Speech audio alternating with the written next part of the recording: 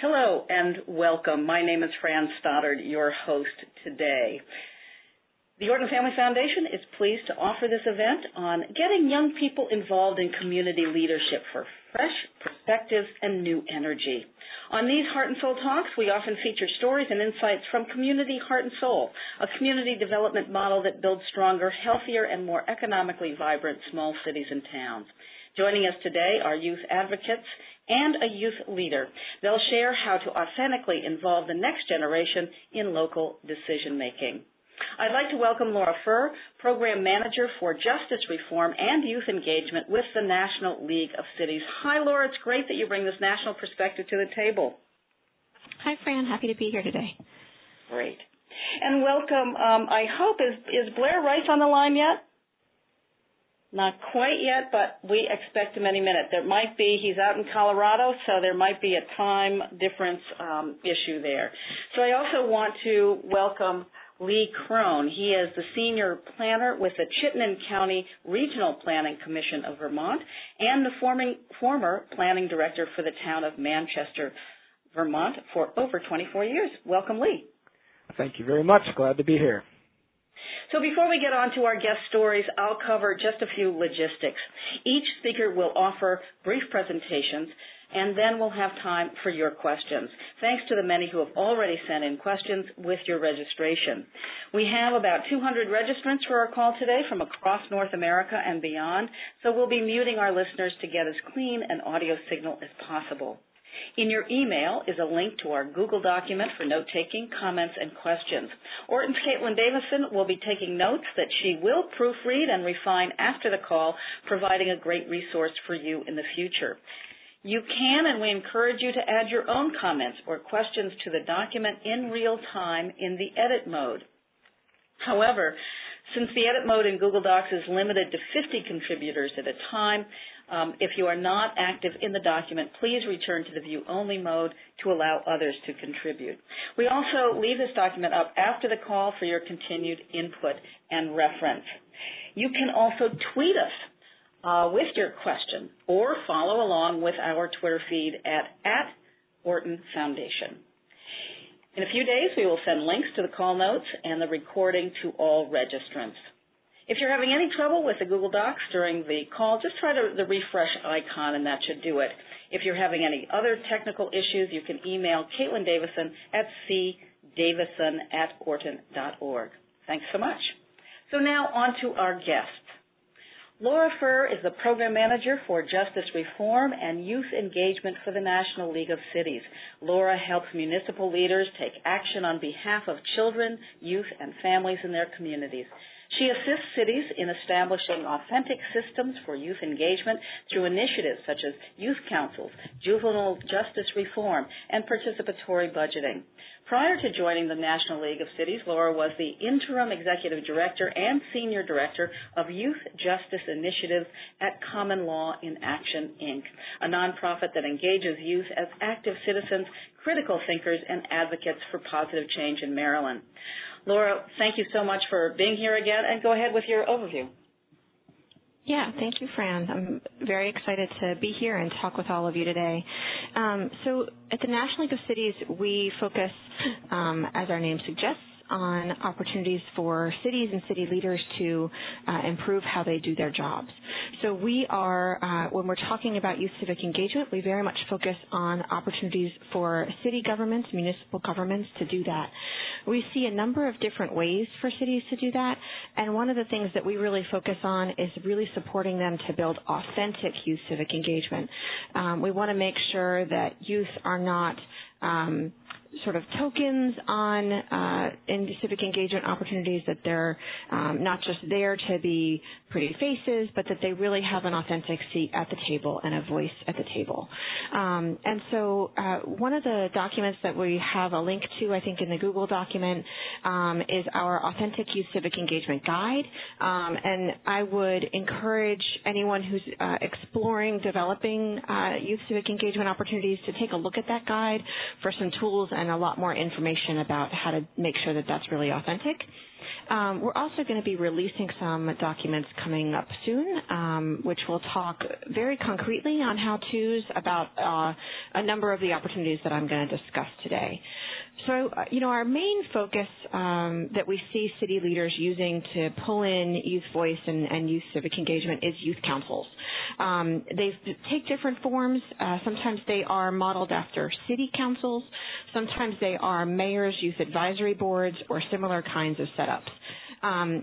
So we see a lot of those in cities across the country, small cities, large cities, tiny cities and towns, and we see them vary widely in sort of their structure, their setup, the number of youth engaged.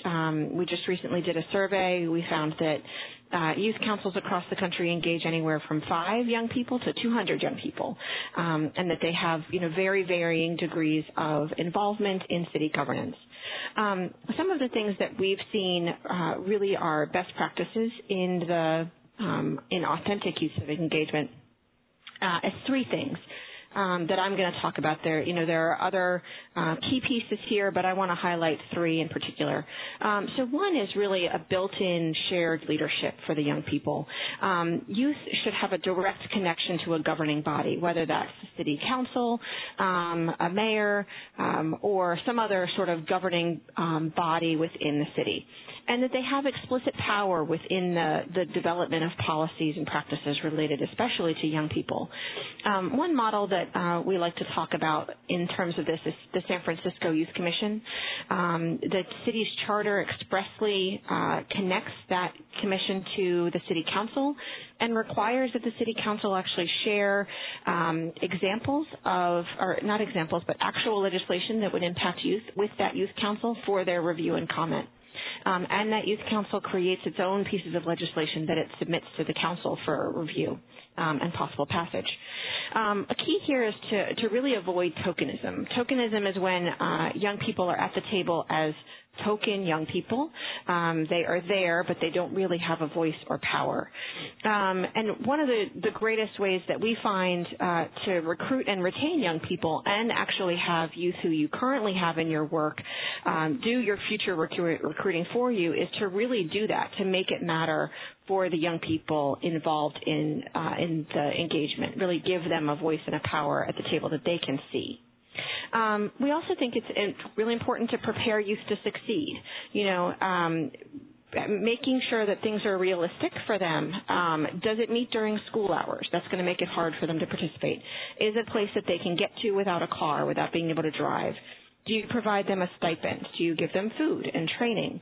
And this training piece is key because youth are not experts at sitting in meetings and contributing in professional environments like we are. They're experts at sitting in classrooms and writing papers and contributing in their classrooms.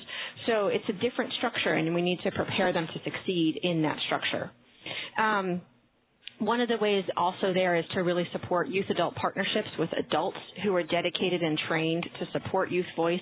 Make sure that there are staff available for the young people whose job it is to support their authentic engagement.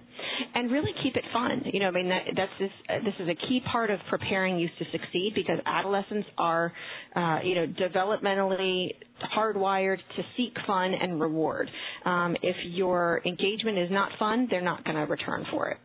And ensure that you have diverse youth voices. Youth are experts in their own experiences. We want them to share their own experiences. And a young person who's never been homeless can't speak to that about other young people. We want to avoid things that limit authentic youth civic engagement. So some things that youth have told us they keep them from joining is because they believe their voice wouldn't be heard. They don't have support from their parents or guardians to participate, and they just generally don't think youth will take them seriously. And it's true that oftentimes adults don't take young people seriously. We've done, some quick looks on the internet about things like lowering voting age or getting youth engaged. You'll find some quotes from adults like high school kids have enough on their minds, really dismissing their ability to weigh in a weighty fashion. But the number one reason why kids don't participate is because no one asks them. And so really making sure that opportunity is created there. And a really other key point, regardless of the type of engagement that you're doing, is to bring youth to the table because they add value, not because it's good for them. The benefits of youth engagement and including youth in public policy run the gamut. You know, you're gonna see budget savings and revenue generation because you're actually putting the funds towards things that are needed, towards things that are going to be used. You're not going to have a rec center that nobody uses because it's in the wrong neighborhood. Increased support for city initiatives. You're going to have buy-in from youth and their families, and you're going to have improved policies and programs for young people. Again, things that the young people actually want and will use. And you're going to also have more of a reputation and identification as a youth-friendly community.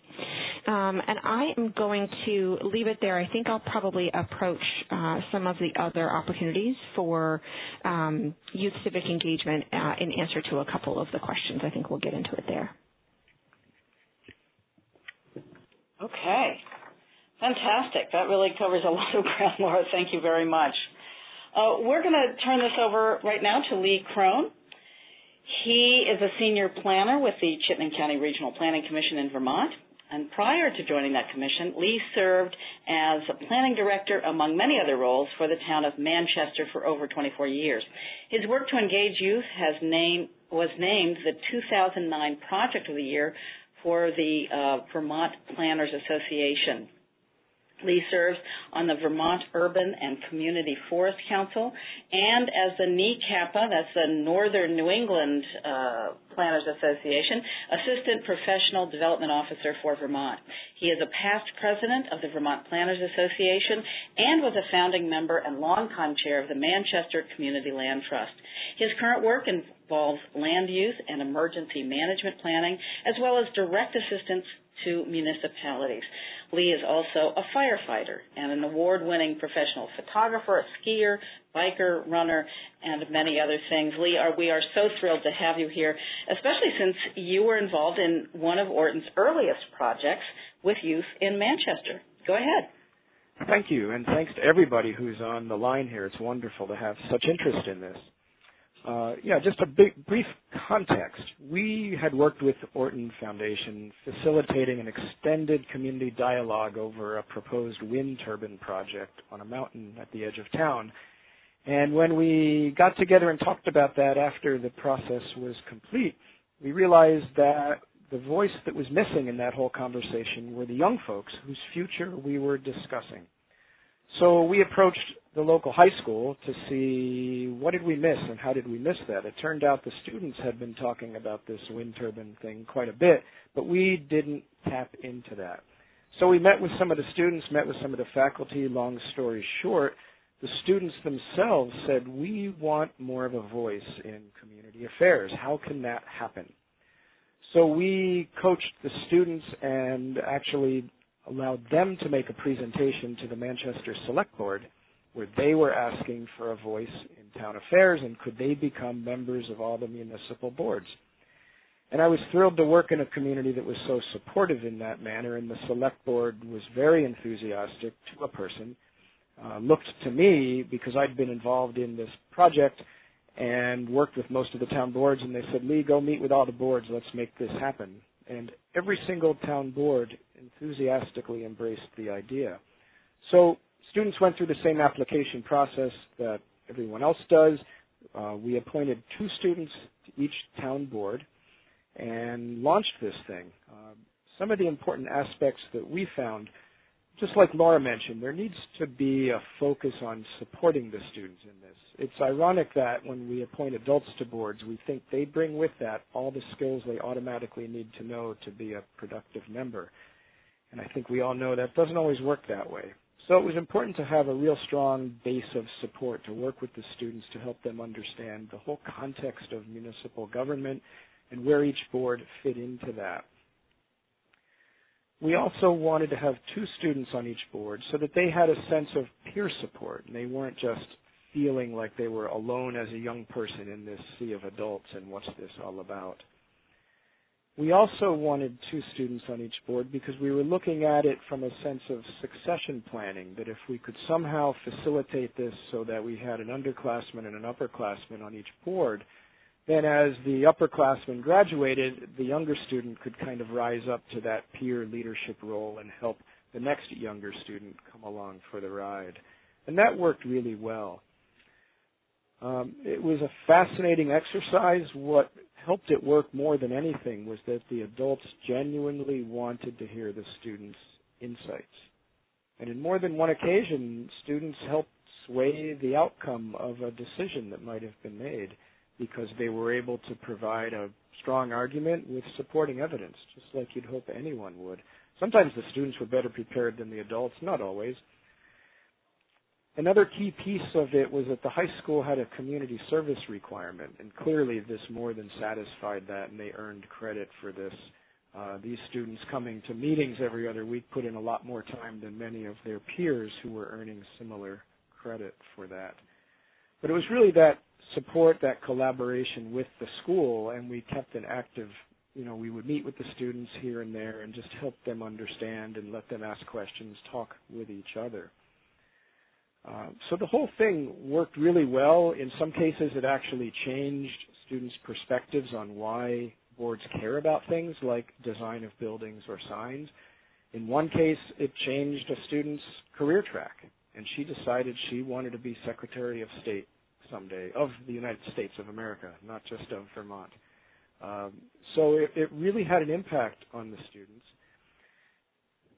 Key in Vermont was that since minors can't sign contracts, it wasn't felt that the students could have a vote on boards like planning or zoning where they were adjudicating people's legal rights. It didn't mean that they didn't have a practical vote, but legally they couldn't vote till they turned 18. And I'll leave you with this. The last piece that really proved how much the adults valued the students was at one point the Planning Commission had a vacancy on the board, and we had a student who hadn't been 18 whose term expired, and the Planning Commission wrote to the Select Board and said, we don't want you to advertise this position. We just want you to invite Megan to come back and be a full sitting voting member because now she's 18. So it really works, but as Laura said, it has to be valued, and if it's valued by the adults and there's support, everything else will fall into place. And like anything else, it needs a champion to help it continue. So when the town of Shelburne up here in northern Vermont thought about doing this a year or two ago, and they asked me to come speak to their select board, and I spoke very enthusiastically about it, they have embraced it in a similar fashion. And I hope that all of you out there can do similar things, getting younger folks involved in civic affairs. It will change their lives. Thank you so much, Lee. Every town that I have talked to or heard from that has brought students on board has also just been amazed at how wonderfully it works. And I love the whole idea of secession and thinking about that and bringing on that one member as she turned 18. Yes. May I add one Was more there anything thing? else you wanted to add? I hope I didn't cut you off there when you just started talking about Shelburne. Thank you. One other key piece, building on what Laura said, that sometimes youth don't get involved because no one asked. And this was an idea that the high school faculty had, where they sat down together to identify students they thought would be really good for this. And they tried to find kids who weren't the usual suspects, the kids who excel at everything, participate in everything. And they sent letters home to the parents, encouraging the parents to encourage their kids to apply for these positions. And that was a brilliant idea. And it worked really well because it wasn't coming from the school, really. It was coming from the parents saying, well, what do you think about this? And it was for trying to get kids involved, as I say, who weren't the ones always in the limelight. And it worked good. Terrific. Well, we're going to get to, we hope everything is okay with Blair. We had a stellar young man who served on a couple of boards in Cortez, Colorado. He did send us the answers to some of your questions, and we hope that everything is okay with him, and maybe he'll jump on board and we'll hear more from him. But at the moment, we will move on to our questions. So, Jason, from Montana, I believe this is Jason from Polson, who is a remarkable guy who actually is really good at getting youth involved in his co-op, but he asked if there are ideas for incentives for youth that want to help with community development. And in doing this, one of the things that Blair, our young man who just began as a freshman at Northern Arizona University, maybe he's busy with that, said scholarships, internships, food, and or job opportunities. So those are some incentives that he thought of. Laura, do you have other thoughts about incentives to get youth to be more involved in community leadership? Well, Lee and I both chuckled, but food is not unreasonable. I've heard it said not unfrequently that youth come for the food and they stay for the programming or the power or whatever it is. I actually had a young man tell me once that he told his friends to come because there was pizza. And then, all of his friends stayed and got engaged and stayed for a long time and, stayed very engaged in the whole thing. So food is not unreasonable. I do think that one of the other pieces, and this does sometimes put a strain on city budgets, and so this is something that, needs to be weighed carefully, but stipends for young people who are participating, we as adults often do these kinds of activities as part of our jobs. And so in some ways we get paid to do them. And certainly, elected officials in a lot of places, not everywhere certainly, but in a lot of places get paid to, make the policies and decisions that they're making. But we often assume that young people don't need that kind of support. And so I would encourage people to the extent that they can even grow towards this as a goal to think about providing wages or stipends for young people who are participating in these kinds of boards and civic engagement opportunities. Great. Thank you, Laura. And Lee, anything else come to mind in addition? Just as I had mentioned, the school has a community service requirement, and we made sure that this was going to at least fulfill that. We didn't provide food frequently enough, I'm sure, and the pay was not great either, but at least we could help them satisfy a graduation requirement. Okay, great.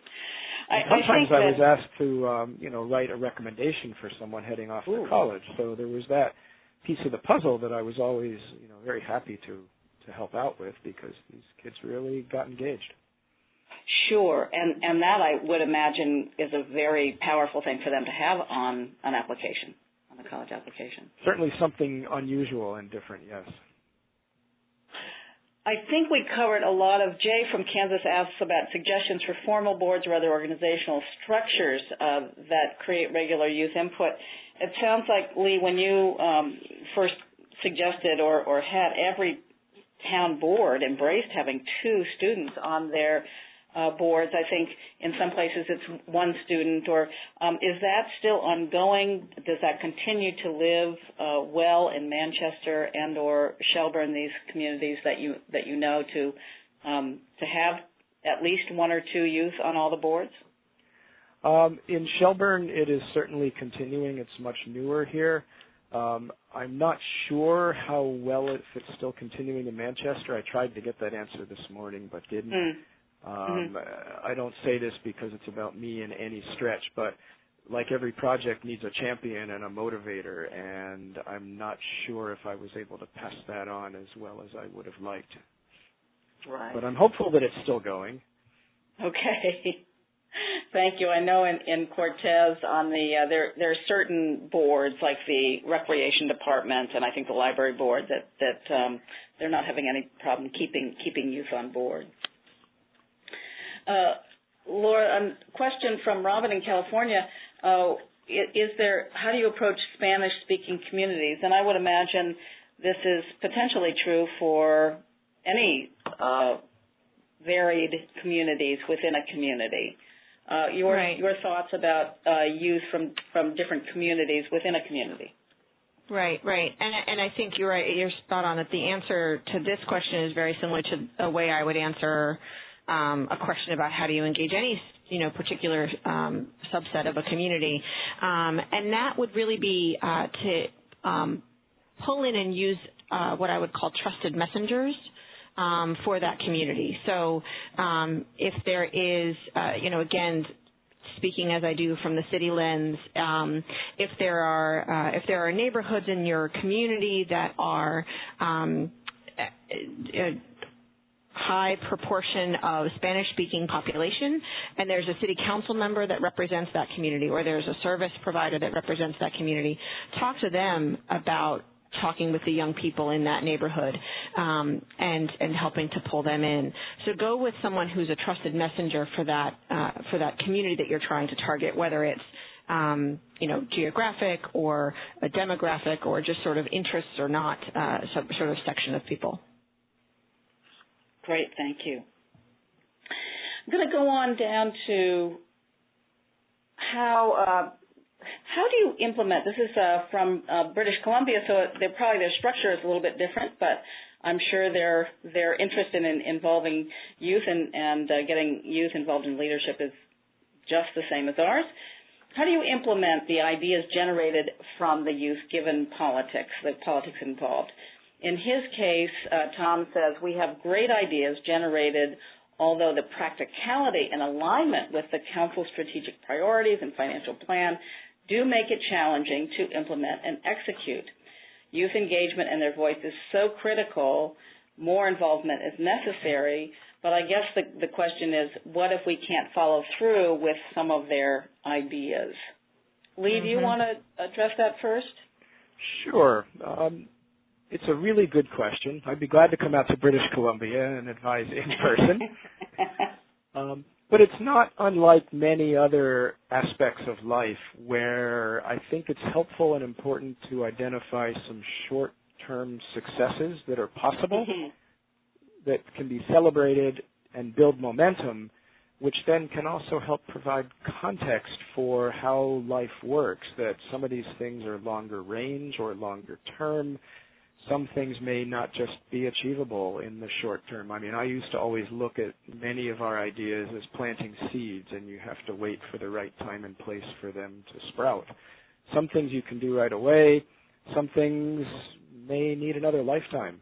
But if you can get some things done sooner than later to help show that tangible effect and benefit of participation, then you can build that momentum and help understand the short and long-range context. Great. And Laura, I know you're also interested in answering this question. Yeah, I have a great example of how this works up in Boston. Another form of civic engagement that we see with young people that's growing in popularity across the country is called participatory budgeting. And I think there's going to be a link available on the Google Doc to some more information about that. But one of the things that they really prioritized there was making sure that the recommendations were going to actually be implemented. So participatory budgeting is an idea where, in this case, a city took a portion of its budget and gave it to a group of young people to decide what to do with.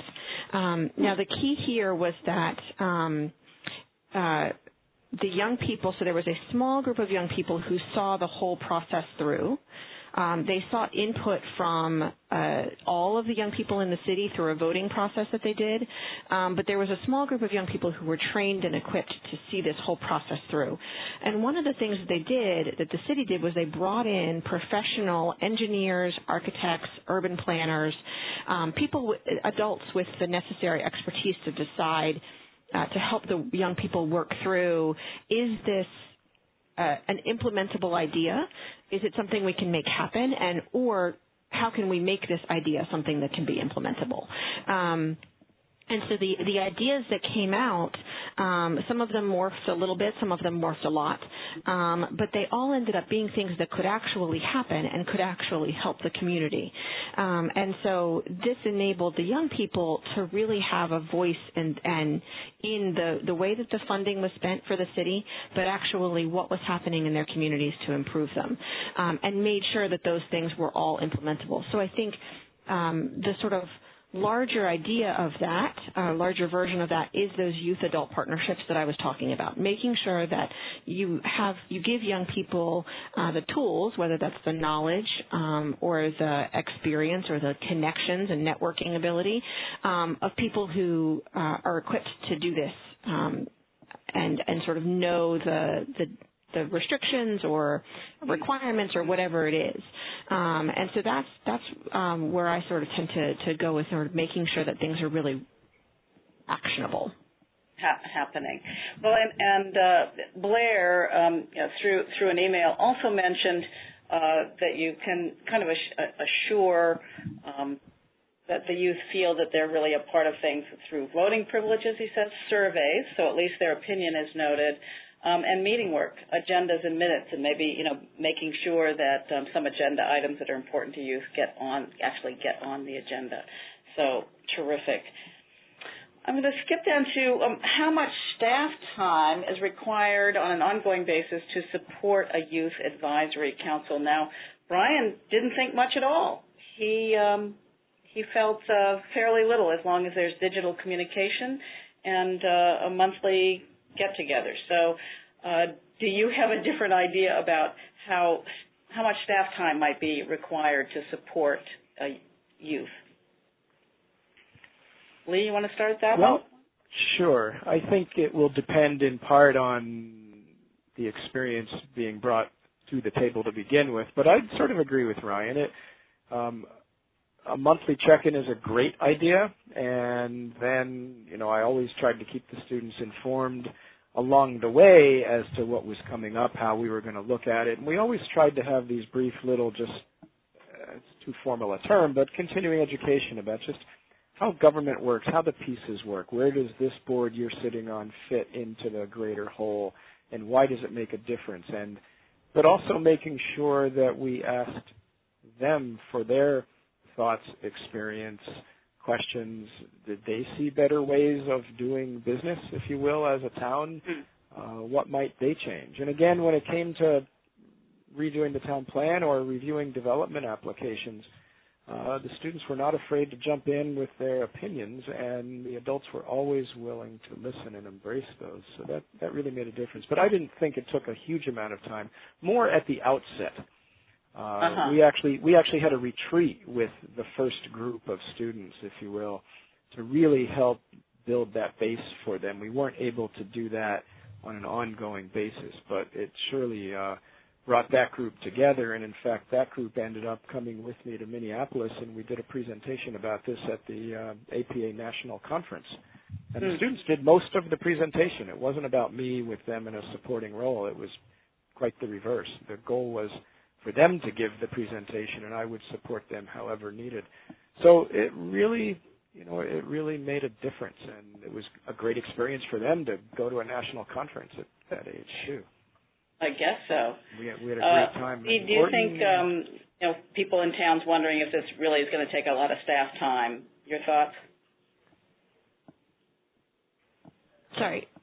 Staff time is a lot of staff time required. Do you find in the work you do with cities I'm sure that some cities want youth involvement, but they're concerned that it might take up a lot of staff time. Do you think that's true? Yeah. I mean, it varies. We definitely have some cities that are really large and well-resourced cities, and those cities can have, an individual staff person whose entire job as it is youth engagement. But more often what we see is there's a policy advisor or someone in the mayor's office or the city council member's office or just sort of the general city administration who does this, 5 or 6 hours a week, maybe, if that. It could be less than that. And I agree with Lee that it does ebb and flow a bit. So you might have, times that are very active and heavily requiring staff time, and then times, a lot of councils that we know of hiatus in the summer. As the kids are, doing camps and travel and everything. And so oftentimes, the person is prioritizing their time in other ways during that period. Sure. Well, that kind of takes me to another question about getting tips for dealing with the fact that youth do turn over, often yearly, as they move on, move out of town, go to college. There often is very little extra funding. So how do you keep the momentum going and sustain youth involvement when that group of people is really actually changing all the time? Lee, you want to start us off with that one? Sure, thanks. That's where part of why we really wanted to have 2 students on each board, across the board, and have that sort of under and upperclassmen approach to try to keep that momentum going, and then hopefully through the ongoing support and working with them in those monthly check-ins to try to sustain that momentum. And I think that helped us get off to a great start. Of course, it's an imperfect approach because you can't control who's going to apply, and you can't just always appoint students in those shared classes. So in one board, you might lose both students, and another board, you might have them for 2 years. But that was a big help for us in maintaining that momentum. And then again, a direct collaboration with a particular staff person at the high school. So we had a direct connection there. We worked together to try to help support the students however they wanted. Got it. And Laura, what are your tips for keeping momentum? Yeah, I would echo Lee's statement about having a consistent adult be responsible for having a key there, because there will be turnover among the young people, as there should be. I would also say, a number of cities have lost youth councils during budget downturns. The stuff like youth engagement is the first stuff to get cut. And that to the extent that funding was a part of what made that youth council work, then the youth council just sort of withers. And so I think that both having sustained funding to support the youth council and sustained dedication expressed in statute, expressed in charter, is something that can support sustainability there, but also making what I think a succession plan is the wrong term, but making some kind of plan so that when economic times do get tough, as they do, it always is an up and a down process, that there's some kind of backup plan for how we're going to keep this youth engagement going, even if we can't provide our stipends anymore, or even if we can't provide food every week. What are we going to reach out to the local restaurants and try to get some in-kind donations of food? How are we going to handle it if and when the budget gets cut? And this is an interesting one coming in from Patty in Connecticut. And by the way, thank you for all the questions that are still coming in. We will get to those in a minute. What do you measure, how and how often, to determine the impact on the young adult, the family, the community, on programs and policies? So, Laura, again, does the National League of Cities do studies about this important work at all? Yeah, this is a great thing, and I think I want to take this question and run with it in our work, but this is not something that we've collected from cities yet. I do think that there is likely some information about collecting for measurable resources within the participatory budgeting documents that I shared. So I would encourage anybody hoping to do some more measurable stuff to take a look at that information. But yeah, this is something that we absolutely want to do more of. It's a great idea. Thank you, Patty. Okay. And you've had some ideas, but there's this whole question of where do you make connections with youth? You've both talked about schools, Blair ads, libraries, local organizations and clubs. Maybe you want to go deeper on some of those ideas, but where do you make those connections with youth to get them involved? And again, why don't I start with Laura on this one? Yeah, so definitely, in addition to the ones that have been mentioned, I would also add friends. Peer networks is a great way to recruit new young people, reach out to new young people. I would add, rec and parks departments, after-school programs, especially if there's an after-school program in your city or town that has something to do with advocacy or civic education or service, all of those kinds of things. Boys and girls clubs, Boy Scouts and Girl Scouts often have, intentional focuses on service, and so that can also be an arena. And then, churches as well. A lot of times, churches in communities have, again, sort of focuses on service, and so it's a little bit easier to help a young person turn that corner from a service focus to a civic engagement focus than it might be to just sort of start with a sort of non-service focus. So I would, think about those kinds of things as sort of starting points. Don't expect the youth certainly to come to you fully ready to drive city policy, but or drive local policy or any sort of legislation and things like that, but that you can build off of existing interests that they already have. Sure. I know in Maine, in Gardner, Maine, it was a Boys and Girls Club that did a whole survey of the roads and the safety and how kids, where they felt safe and where they didn't feel safe. And then these young people then presented to city council, and indeed some roads were then prioritized for work or changes that completely had to do with the study that they did. So that was pretty that's a great example. And I should just add also, we've been talking about diverse young people. I don't think anyone seeking to engage young people should avoid, and in fact they should definitely prioritize reaching out to the local juvenile justice agency and child welfare agency. Engage those young people who are experiencing foster care, who are experiencing the systems that we as a community create to address the needs of young people. We absolutely should be asking those young people to get engaged and to lend their voices, because their voices are things we don't often hear. Homeless service agencies, if you have one that is a runaway and homeless youth service agency, would also be a good place to go. Terrific. I know that one of the initiatives that Blair was involved with was an organization that was created because of around substance abuse, and they shifted the whole focus to just positive engagement by youth. So they moved away from the focus on substance abuse and into youth engagement, which is pretty wonderful. I'd like to move on to another question that actually is somewhat related from Sasha in Jackson, New Hampshire. So it's similar. So we'll see how Lee deals with this one. What criteria do you use to identify and define the groups of students you work with? And he adds, how do you reach hard-to-reach populations? So in other words, are there any other ways, Lee, that you might have helped towns identify the groups of students that you work with? Ours was, it was a small town, more limited audience all around.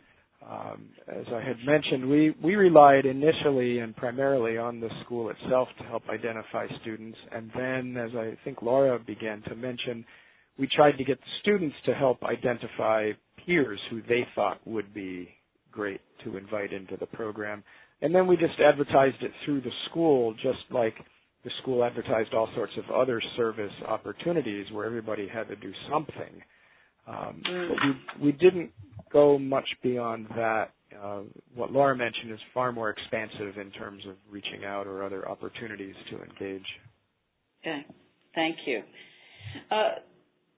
From Alyssa asks, what are the overlaps between youth and young professionals? Are there ways that having young professionals in roles that can support youth involvement?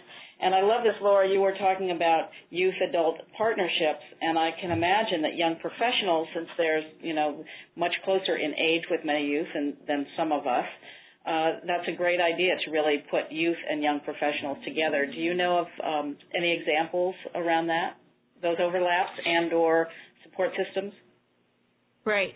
Yeah, absolutely. And I think that that's a really fantastic sort of direction to think about. We are actually thinking about how we can support sort of the next generation of city elected officials, potentially by connecting young city elected officials. And we've done this at our conferences every year, and we're considering where else we can go. But young elected officials and connecting them up with the youth delegates who are part of the youth council members who come to our conferences every year. And so I think that that's absolutely a great direction to head. And I think that the participatory budgeting one certainly is another example where they connected young professionals with the youth. Great, Laura. I think it's a great idea. Yeah, I do too. I think it's a great idea. Very smart. And I guess actually, yeah. Go ahead. Just that in terms of connections on boards, a lot of times the civic engagement of young adults actually is growing. Millennials as a generation are known for engaging more in civic action, civic work, and so you might find connections there to really connect supporting roles within your existing boards and commissions and things. Absolutely. Meaningful work is important for that generation, which is fabulous. Angela from Washington State wants to know, do you have suggestions for reaching college students? So their population is roughly 50% college students, and certainly there's a turnover problem there, but can college students get engaged in that local community, and how might that work? I'm not sure if that would be true with your experience, Lisa. I'm going to start with Laura, but please follow up if you wish. So, Laura, any thoughts about college students' involvement in community? Yeah, we've definitely seen a number of colleges and universities really create opportunities, create structures, and push their students to get engaged in the local politics and work and service that happens in the community. University of Chicago is a good example of this. And I also have seen all the way up actually into professional schools, a number of med schools, law schools, dental schools engage their students in providing relevant service, and they also get practice, which is the benefit to the students into the community that they're in. And the interesting piece there, of course, is that more often than not, your students in your local college and university are not from your local area, and so getting them to tie in and connect to that community has a really significant benefit for everyone, and can potentially help to connect those college and university students with that local area so that they stay there once they graduate. Yeah. And Lee, any experience with college students? Well, actually, yes, in a very different sort of context, but thinking about community service more broadly, at Shelburne Volunteer Fire, we actually have a rolling series of college students who come through and serve with us for several years while they're here. And we embrace that as part of our overall mission of just training and mentoring, and hope that perhaps wherever they land in their lives, they might serve in another volunteer fire service, someone else. So a mission-critical aspect of community service, not in the traditional sense. And it's been a great experience, again, all around. The adults embrace the students really embrace the experience. They might be looking for it from a professional perspective, or just it's their way of getting involved in community. So that's been a whole different part of this youth and community experience. Mm-hmm. I'm going to back up. I skipped Jerry from Pennsylvania's question about what are the most likely Internet sites that youth use, and especially for ethnic or black youth. I was hoping that Blair would be here to contribute to this, and we hope that anyone listening that has ideas about Internet sites or other social media sites can add their knowledge for this question. Please add your thoughts and comments. But Laura, do you have some thoughts about either social media or Internet sites that youth use where you might be able to bring some to the table through that medium? Well, and I would say that whatever we say here today is going to change tomorrow, right? They move so fast from one set to the other. Sure. we've done some surveying with some youth leaders from across the country about what works best for them in terms of engagement. None of them are on Twitter. Very few of them are on Facebook.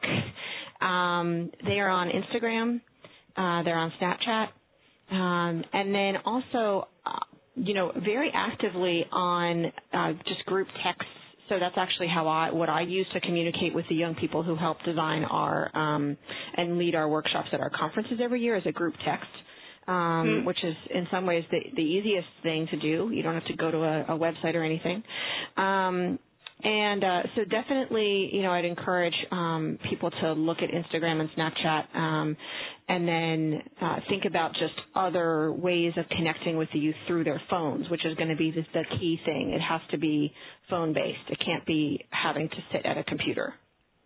Right. Really good advice there. Any follow-up thoughts, Lee? No, thank you. Okay. We have a question from Benzel in Colorado. He asks, who were the youth that came to the table? What were their demographics? Were there any minority, lower socioeconomic status? If those students were diverse, how much were you thinking about the language that is used around them, such as high risk versus high promise? Interesting kind of complex question. But Laura, some thoughts for Benzel. Sorry, so it's really about rephrase the question. This is my interpretation of this question. I think it's a he, is interested in the demographics. If there's a real diverse, are you really bringing on a diverse representation? If you are, does the dialogue at the table change? Are you bringing people that might have high risk and or high promise? And does it's interesting that he brings up what is the language that's used around them? Is it sensitive to them and their needs potentially? Yeah. So there's lots to unpack there. Right. So I agree.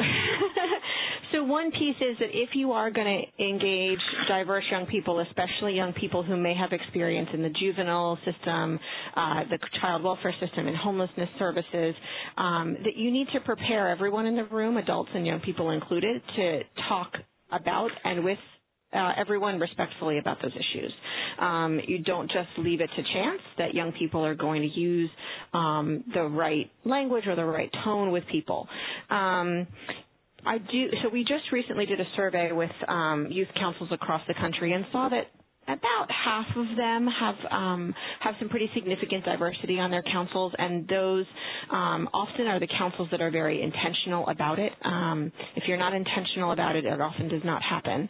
And so I think that where those councils are intentional about diversity and are achieving it, has also been councils where the power structure of young people having a voice in the room is also very intentionally created.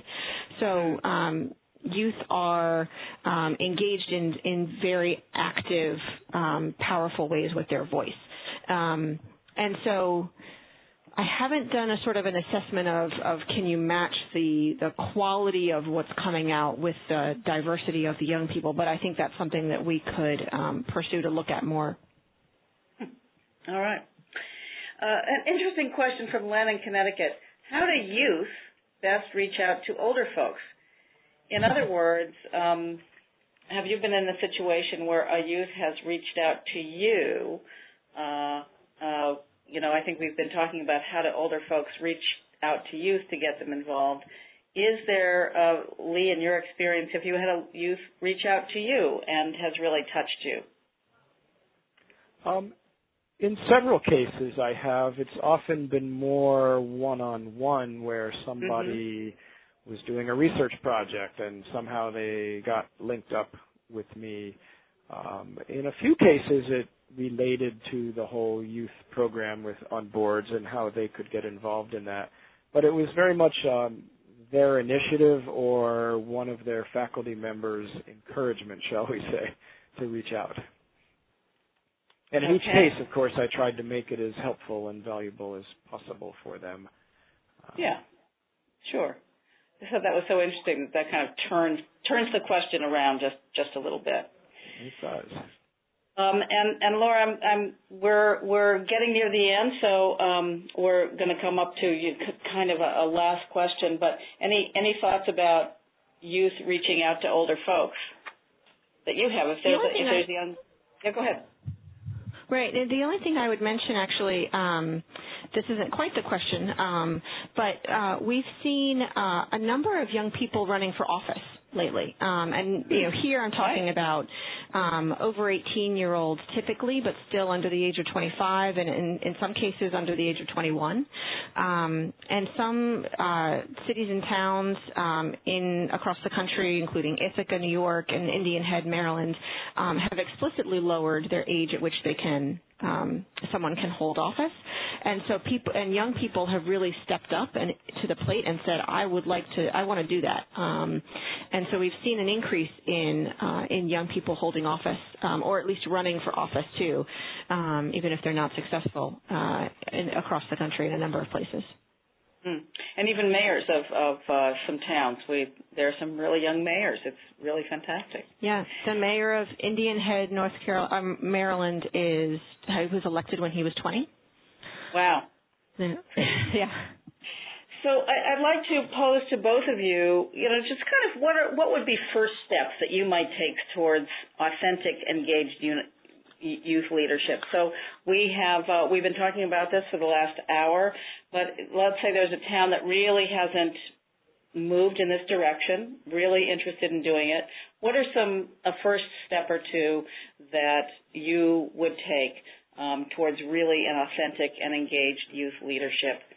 Lee, do you want to start? You've certainly helped two towns take those steps. Sure. I think, as I said earlier, in every case, a project needs a champion from inside the system to help launch something successfully. So if it's a community that hasn't really thought about it or put much effort into it, it might take some direct outreach, whether through the schools or through some youth entity, to create some interest and support and hopefully get the students to take the lead. In Shelburne's case, it was a town manager who thought it would be a great idea, did some research on the internet, and found his way to the Orton page and learned about our project in Manchester. And so it was an amusing circle there.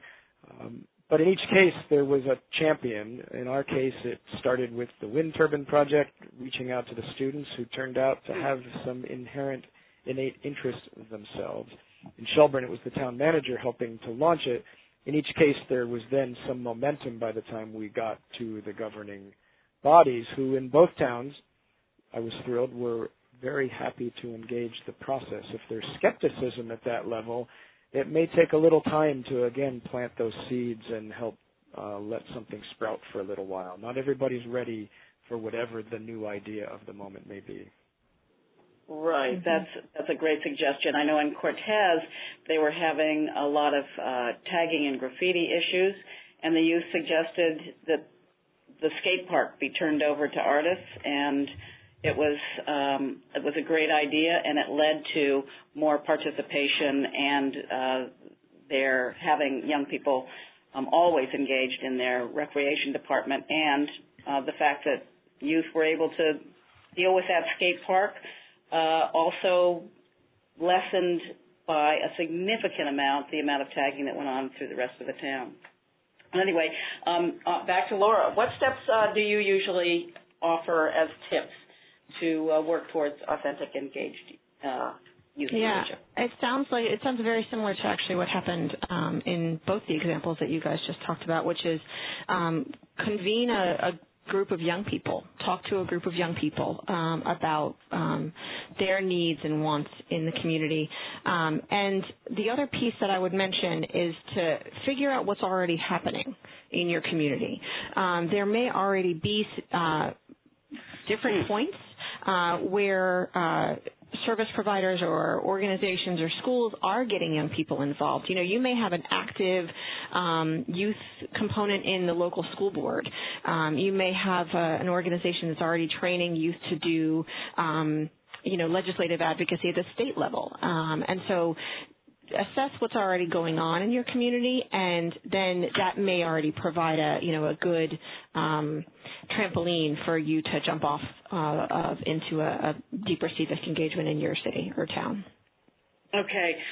Thank you both very much. I'd like to thank both our guests and everybody who called in for this terrific call and for caring so much about youth in our towns.